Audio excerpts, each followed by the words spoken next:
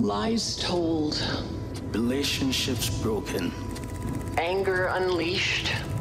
What if I hadn't? Time wasted. Words unspoken. Forgiveness withheld. If only I had. Regrets.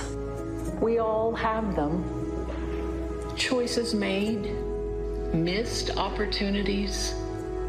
What if all our past pain could be turned into a fresh start?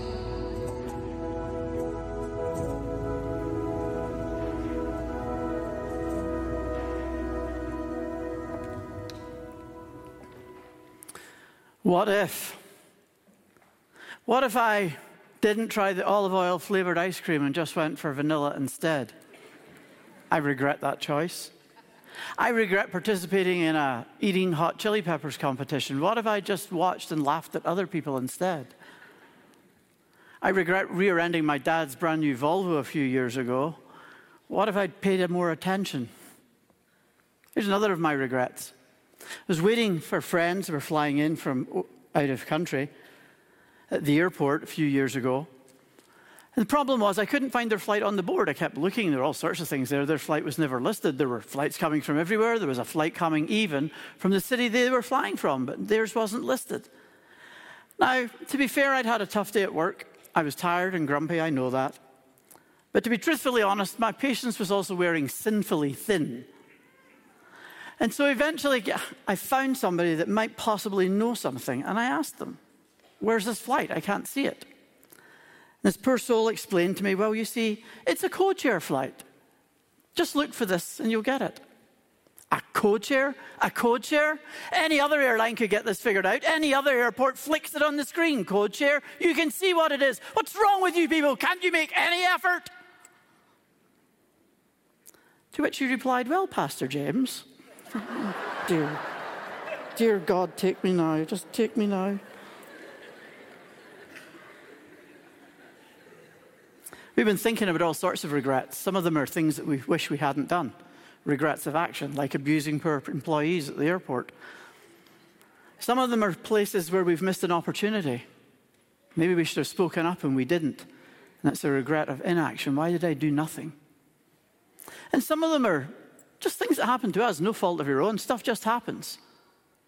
But it stirs something up inside you and you get this regret about reaction, the way we respond to things. Why did I spend so much time feeling sorry for myself about this? And all the while we've been thinking about how Jesus can set us free and break out of this endless sorry cycle, like being stuck in the dryer, going round and round, reimagining what happened, thinking about it, feeling worse, getting nowhere, round in circles. So how does Jesus break the cycle and help us move beyond regrets? Not just little fun ones, but those serious things of life that we know we carry around. The first step we talked about was to recognize your regret. Stare it in the face, name it for what it is, own it rather than letting it own you. Make a decision. Acknowledge it to yourself. Acknowledge it with God. Acknowledge it with other people. Recognize it. The second step was to release our regrets, to stop holding on to them, to actually let go of them, to come out from living the lie and get really honest about our situation and our story. And sometimes that's hard. I think most often it's hard because it involves forgiveness. Either me forgiving someone, or someone forgiving me, or maybe just me forgiving myself. Forgiveness is hard.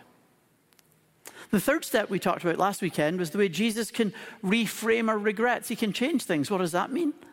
It means he can take the worst of things, things that never should have happened, perhaps things we never should have done, or something that we shouldn't never have allowed to happen to us. He can take all those things and he can redeem them, he can renew them, he can recycle them, he can reframe them into something very different. It doesn't mean the bad thing wasn't bad, it's still bad. But God is able somehow to weave it into his purpose and make something useful and good and beautiful out of the mess. Jesus can actually reframe those regrets in our lives. The final step we're coming to today is simply called rejoice. Celebrate. Be thankful for what God has done, for how he changes our perspective, for how he changes our destiny. We learn how to rejoice.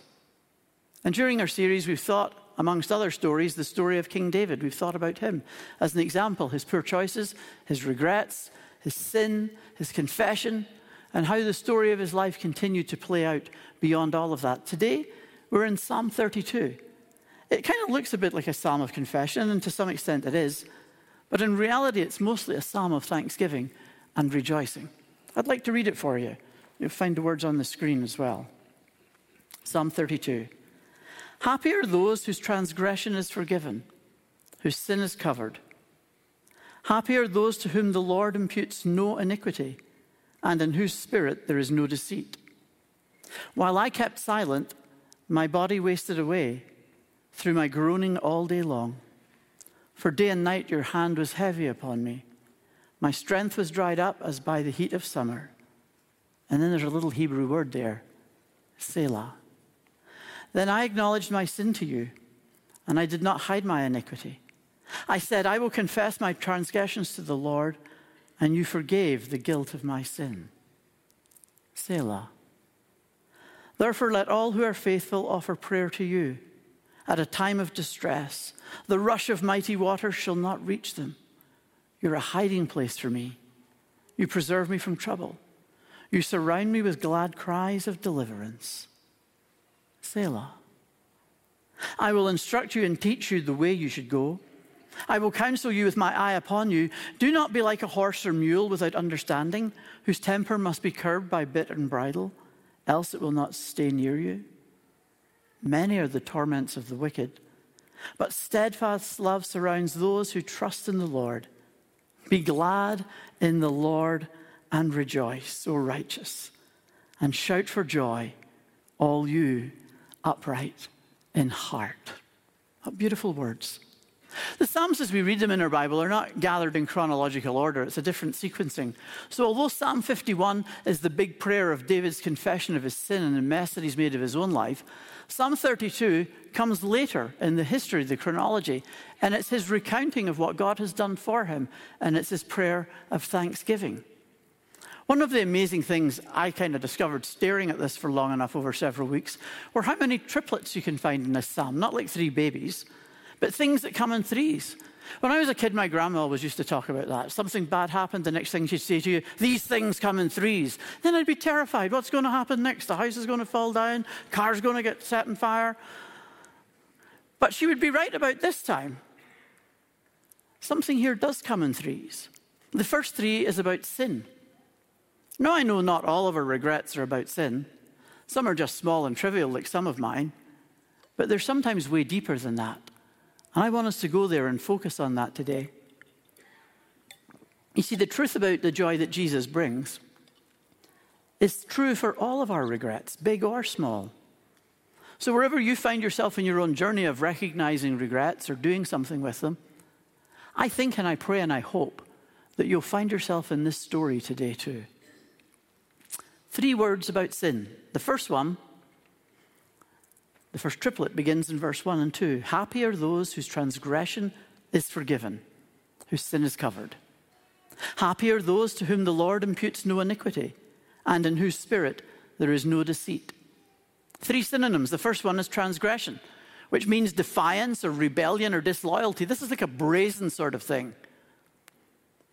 The second one is sin, deliberately missing the mark, willful neglect of our responsibilities, of our relationship with God. Iniquity talks about something that's wayward and twisted inside, the inner corruption of our lives.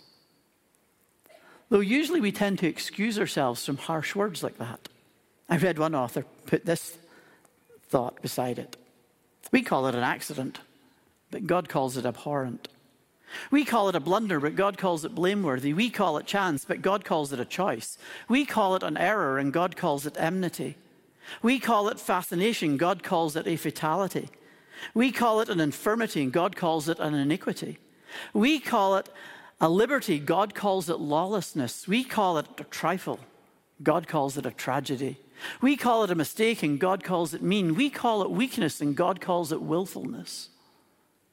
And if all that gets you down and depressed on a Sunday morning, then pay attention, because there are 3 beautiful word pictures that come next about deliverance, how God rescues us and delivers us from these things. Look what God does for us in the 3 words we get. Forgiveness. It literally means to carry. Our sin, our transgression, this defiance and open rebellion against God, it's been carried away. Carrying your own sin and guilt and regrets can seem very burdensome at times. It feels like this heavy weight that we move around under, and we have to try and drag it about. It's hard because we were never designed for that. That was never God's purpose for our lives, to have to do that and live with all of these regrets. Maybe you felt that way. Maybe you actually feel that way right now. It's a heavy load. And yet we refuse to set it down. And instead we keep on going, rather than let Jesus do what only Jesus can do. Before David confessed his sin, he was wrecked with regret about guilt and pain. He was burdened with the regret of his sinful choices. He was filled with anguish. He was no longer in close communication with God. He was in constant worry somebody would find out the truth about what he had done. When God carried his sin and regret away, his misery and mourning was replaced by joy. Think about Jesus. He carries responsibility for us. In 1 Peter chapter 2, we read that he, Jesus himself, bore our sins on his body to the cross, so that having died to sins, we might live to righteousness, for righteousness. By his wounds, you've been healed. Jesus bore your sin. He carried it. He carried it for you. He carried it far away. You don't need to go looking. There's no point in going looking. He's taken it a long way away. One of the other Psalms puts it like this: as far as the east is from the west, so far he removes our transgressions from us. As far as the east is from the west. Jesus forgives. He carries it. You don't need to stay stuck. It's gone.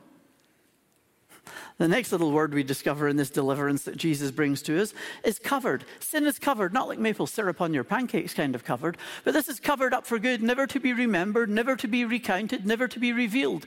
There's no need for us to go digging around in the past. You can put the shovel away and forget about it because God has already done that. There's no need to dig down. God has got it covered, just like Adam and Eve in the Garden of Eden, when they disobeyed the one thing God asked of them. And then they're hiding in the bushes because they're naked and they're ashamed and they're afraid. And God provides clothes to cover them. It's covered.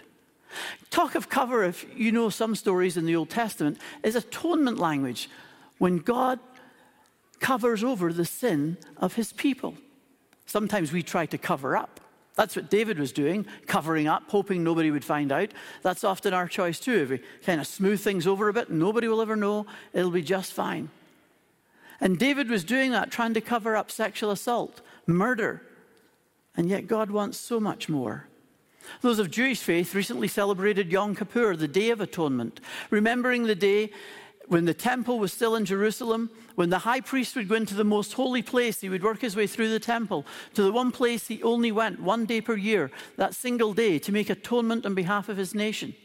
And he would make atonement for sin as he sprinkled the blood on the top of the Ark of the Covenant, its cover, which was called the mercy seat. And again we think of Jesus. In Romans we read this about Jesus, whom God put forward as a sacrifice of atonement by his blood, effective through faith. He did this to demonstrate his righteousness, because in his divine forbearance he had passed over the sins previously committed. Jesus makes atonement. He covers our sin. Don't go digging around. And we also read David telling us that God's deliverance means nothing is imputed, or in language we're more likely to use, nothing is counted, nothing is charged, in the sense that God's not keeping score of our iniquity or our sin. He doesn't keep a record of our wayward acts. It's not charged to your account. Pride and lust and materialism, gone. Selfishness and hatred and bitterness, no charge to you. There's no record of the times you failed to be the spouse that you wish you could have been. There's no more a record of the times you wish you'd been the parent your kids deserved, or you wish you were the kid your parents deserved to have. There's no record of how you did as an employee or as an employer and your responsibilities there. There's no record, there's no scorecard, there's no count. And again, we remember Jesus. 2 Corinthians 5, Paul writes, in Christ, God was reconciling the world to himself, not counting their trespasses against them, and entrusting the message of reconciliation to us. So we are ambassadors for Christ, since God is making his appeal through us. We entreat you on behalf of Christ, be reconciled to God. For our sake, he made the one who knew no sin to be sin, so that in him we might become the righteousness of God. Quit counting, because God's not counting. But of course, this carrying and covering and not counting work of God,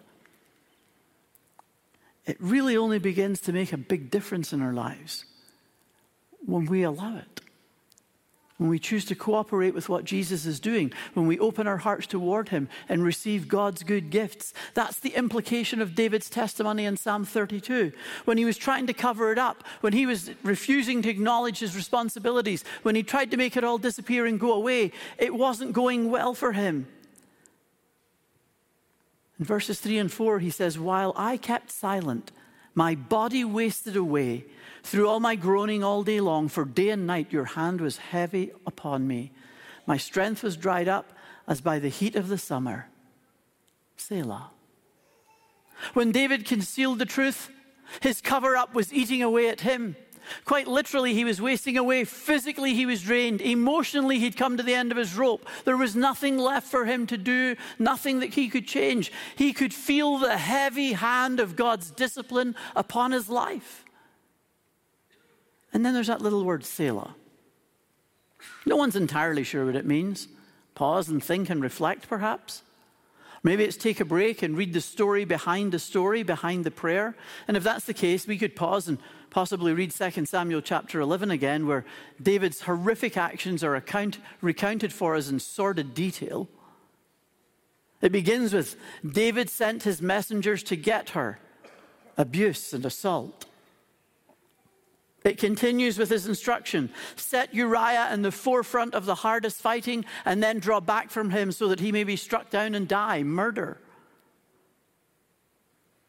But verse 5 marks a transition where David has moved from concealing to confessing. Something new's happening in verse 5. Then I acknowledged my sin to you, and I did not hide my iniquity. I said, I will confess my transgressions to the Lord, and you forgave the guilt of my sin. Selah. Another triplet. 3 words for sin, 3 words for deliverance. Now there's 3 words here for breakthrough, for how things began to change as David expressed his contrition for his own choices.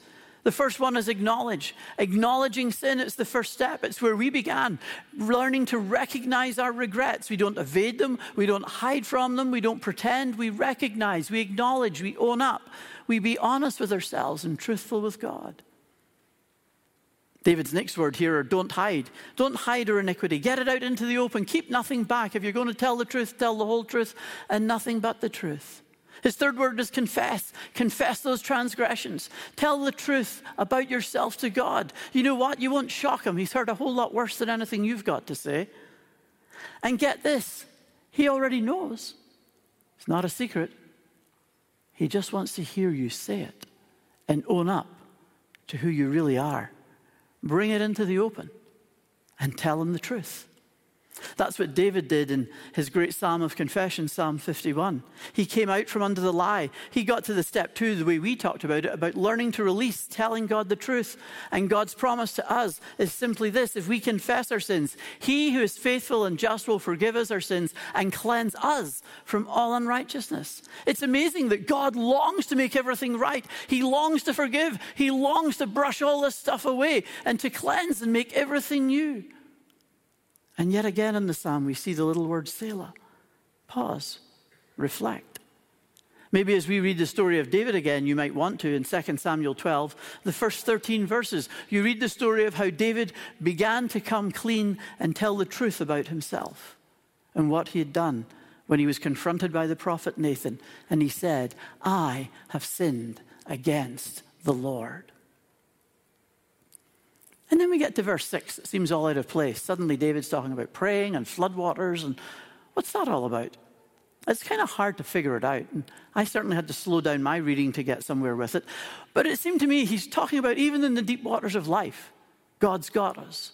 He can surround us and protect us. Instead of the woes of the wicked and the pain that we've lived with for so long, we discover that God is faithful to us. He will look after us and surround us. Eugene Peterson paraphrases it like this: when all hell breaks loose and the dam bursts, we'll be on the high ground and untouched. I like that. When all hell breaks loose. Has that ever happened in your life? Because Jesus promises that the very gates of hell could never hold him or his people back. Doesn't matter if all hell breaks loose. And here in Psalm 32, David is helping us understand not just the depth of his regret. He's trying to help us understand the extent of God's forgiveness. He wants us to experience what breakthrough truly means as we move beyond this sorry cycle that we find ourselves in. He wants us to know who God is and what God does. And so he has another triplet, this time about the Lord in verse 7. You're a hiding place for me. You preserve me from trouble. You surround me with glad cries of deliverance. Selah. 3 more things. He's our hiding place where we're safe. Our daughter Rayleigh and our son-in-law Max are living with us right now while they're building a home. When they moved back here from the Netherlands, they brought their 2 cats, Hudson and Penny, with them. We already had one, Clover. We're now those people with a house filled with cats. You probably wouldn't want to come and visit.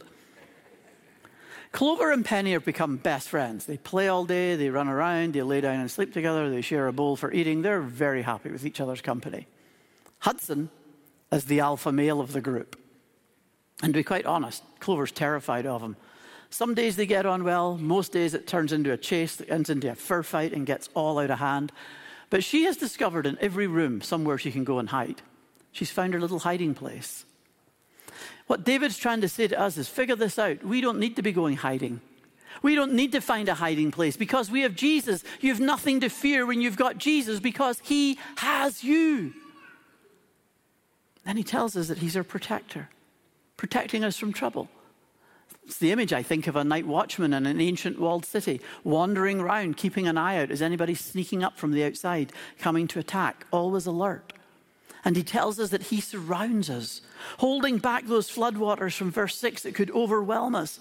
David is really doing something here that we need to pay attention to, because in these verses, he is reframing the story of his life and the stories of our lives too. Recognize, release, and reframe. That's how we've been looking at our regrets and the choices that we've had to live with. And here's David's big perspective shift. Here's the reframe taking place as he reminds us all that God is for you. He's not against you. He loves you. He doesn't hate you or anybody else. He's with you. He has never abandoned you. And one last time, Selah. This time we could read 2 Samuel 12, verses 24 and 25. We read them last week. A son will come eventually, Solomon, and the royal line will continue. It will continue on till you get to the story of baby Jesus being born at Christmas time. The Messiah will come from their royal line. Everything becomes different. The Apostle Paul wrote to his friends in Corinth, reminding them about their regrets and their sin, their shameful past, and reminding them too of how Jesus reframed their story. He says this to them in 1 Corinthians 6. And this is what some of you used to be when he's got a whole list of all the bad stuff you could ever imagine, the yucky stuff of life. This is what you used to be. But you were washed. You were sanctified. You were justified in the name of the Lord Jesus Christ and in the Spirit of our God. There's one other reframe story you should think about in the scriptures. You may know it well. Genesis 37 onwards towards the end of the book. It's the story of Joseph in his Technicolor Dreamcoat. Well, not quite, but close. The short version, Joseph was an arrogant young man who loved to rub everybody else's nose in it about how much better he was than anybody else. No wonder his siblings didn't like him very much. But they weren't very kind either.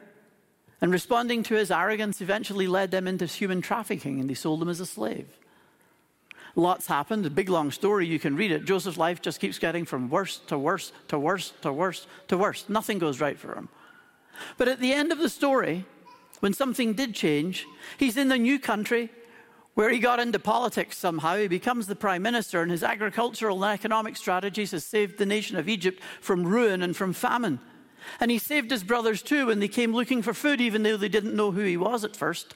And after teasing them and playing with them, we read this in Genesis 45. Then Joseph said to his brothers, "Come closer to me." And they came closer, and he said, "I'm your brother Joseph, who you sold into Egypt." That would have been fun to see their faces. "And now do not be distressed," okay, "or angry with yourselves because you sold me here, for God sent me before you to preserve life. There is nothing good about being made a slave. There is nothing good about being abused for year after year. There was nothing good in his life about spending chunks of it in prison, falsely accused and convicted of things he never did. It's not good. But God could still use it. God could still redeem it and reframe it. And Joseph's story was reframed. David's story becomes reframed, and so can yours too. That God could redeem and recycle and renew the things that you think are so terrible. A couple more triplets to go. Verse 8, "I'll instruct you and teach you the way you should go. I'll counsel you with my eye upon you." This is kind of like God speaking now. And he's telling David, reminding him, he's telling us that we can move forward. Because when God is doing his redeeming work, we don't need to stay stuck in the dryer going round and round and round with our regrets and our sin. God sets us free. It's time to get out of the dryer and get moving along. And here are the 3 words: instruction, clear direction, teaching how to live, counseling. And I love the metaphor. He says, with his eye upon us. In other words, God misses nothing. He's keeping his eye on you. He's keeping his eye on you at home too. He's watching right now. We can move on together with him because it's not all up to us. My time's gone and we have lots of baptisms to get to today. So one last triplet. It's where the psalm ends up. And it's where we can end up too. And that's all about praise and joy. The whole psalm is a celebration of praise. Because when we recognize our regrets and when we release them, and we allow Jesus to redeem and reframe our lives, then it is time to rejoice at what God has done. Verse 11, "Be glad in the Lord and rejoice, O righteous, and shout for joy, O you upright in heart." 3 again, be glad, rejoice, shout for joy. It's why we celebrate the way that we do. Regrets? Everybody's got them. I've shared lots of mine with you. Most of them are humorous. And some of mine are heart-wrenching that I struggle with. We all have them. But the good news is that regret does not have to be the finish line for us. In fact, it can be the starting point of a new chapter in our story. A story that begins to start over again when we recognize those things and face them head on. When we release them, asking our offering for forgiveness. When we let God do what only God can do and redeem and recycle and reframe our lives, bringing good from the bad that has been part of our story. And when that happens, how could we ever stop from praising? We rejoice. When Paul recounts his story of traveling to Damascus, and he fell on the ground and the bright light was there, and he had an encounter with the living Jesus, it's remarkable about what happens next. He retells the story in Acts chapter 22, and he talks about another person that he went to see. Well, he couldn't see, but he went to his house, a man called Ananias. And Ananias said to Paul, "And now, why do you delay? Get up and be baptized, and have your sins washed away, calling on his name." This life-changing encounter with Jesus that disclosed to him that God was bigger and more powerful than he could ever have imagined. He was bigger and larger than any regret he could have in his life, and Paul had plenty. He'd just spent years persecuting the followers of Jesus, having them arrested and killed. He was beginning to understand that he could let go of this white-knuckled hold he had on regret and respond fully and openly to God's grace and receive his forgiveness and redemption. And his baptism represented that letting go. Because baptism is a marker event for us in life. It's where you draw a line in the sand. It's where you can plant a stake in the ground. It's where you can reaccount to anybody and to yourself this moment of remarkable change in our lives when we begin to say out loud to everybody, "I want to start over. I want to start with Jesus. I want to publicly identify this way." Baptism represents being washed clean from the stains of the past. It represents the end of an old way of living and a new birth to a brand new way of living with Jesus. It represents us being united with Christ, going into the waters, dying with him, being raised up again to new life, the new beginning that Jesus gives to us with his resurrection power. It's the symbol of the Holy Spirit drenching us as we're covered in water, and it marks our incorporation into the very body of Christ, the church itself. In a moment, we will get to celebrate the baptisms of several people. We get to rejoice with them. It's why we shout and scream and clap and make a lot of noise, because God instructs us, rejoice. But maybe you've never said yes to Jesus. Maybe you haven't. Why wouldn't you do that today? Why not accept his offer of forgiveness? To start over, to discover that God's not counting. He's covered it. He's carried it away. He just wants you. Today could be the day where you could simply pray, Jesus, I need you and I want you. And then tell him the truth about who you are and ask to be part of his family. If you've never been baptized, today could be that day for you too. You've got the opportunity to be baptized right now. It's here and we're here for you. And today could be that moment for you to say yes to Jesus. And you could be thinking, I didn't plan to do that. That's okay. We've got t-shirts and towels and shorts and hair dryers and all sorts of things. You don't need anything. You'll be just fine. We've done everything we could possibly think of to make it possible for you to be baptized this morning. Or maybe you're thinking, wow, I wish I had brought some people with me. They'd love to see this. That's why we have a photographer. It's why we video everything. You can take the photos and you can replay it later on today and show it to people. I'm going to pray, and then we're going to sing some songs together, and we're going to participate, cheering as we cheer people on in their journey with Jesus. But if you would like to be baptized today, then take Ananias' words to Paul seriously. Don't delay. Let's get on with it. Pastor Heather is right over here. There's a light on. She's waiting. The door's open. You can walk over there at any point while I'm talking, while we're praying, while they're singing. Just get yourself over there. Don't delay. It makes it easier if we go quicker. But we would love to help you and pray with you today. So, Father, thank you. Thank you for your love that is stronger than our regrets. Thank you that your forgiveness covers all of our sin and failure and transgression. Thank you that you can turn the worst of things into something amazing. Thank you that when we have no idea what we're doing, that you are there watching over us, protecting us, leading us, and guiding us. And I want to pray today for people that have never said yes to Jesus, that right now in their own words, quietly, we just tell you the truth about how much we need you, about how much things need to change, about those regrets, and ask that you would cover them and carry them and not count them on us. Some of us need to be baptized. I pray that you give us the courage to get out of a seat, even with people looking, and thinking today's the day where I'm going public with this and saying yes to Jesus. I'm not going to stall him any longer. I'm ready. And for those who will be baptized today, Father, may your Spirit fall upon them. May they sense your deep pleasure in their yes to you, because you've already said yes to us. We give you thanks. We rejoice in Jesus' name. Amen.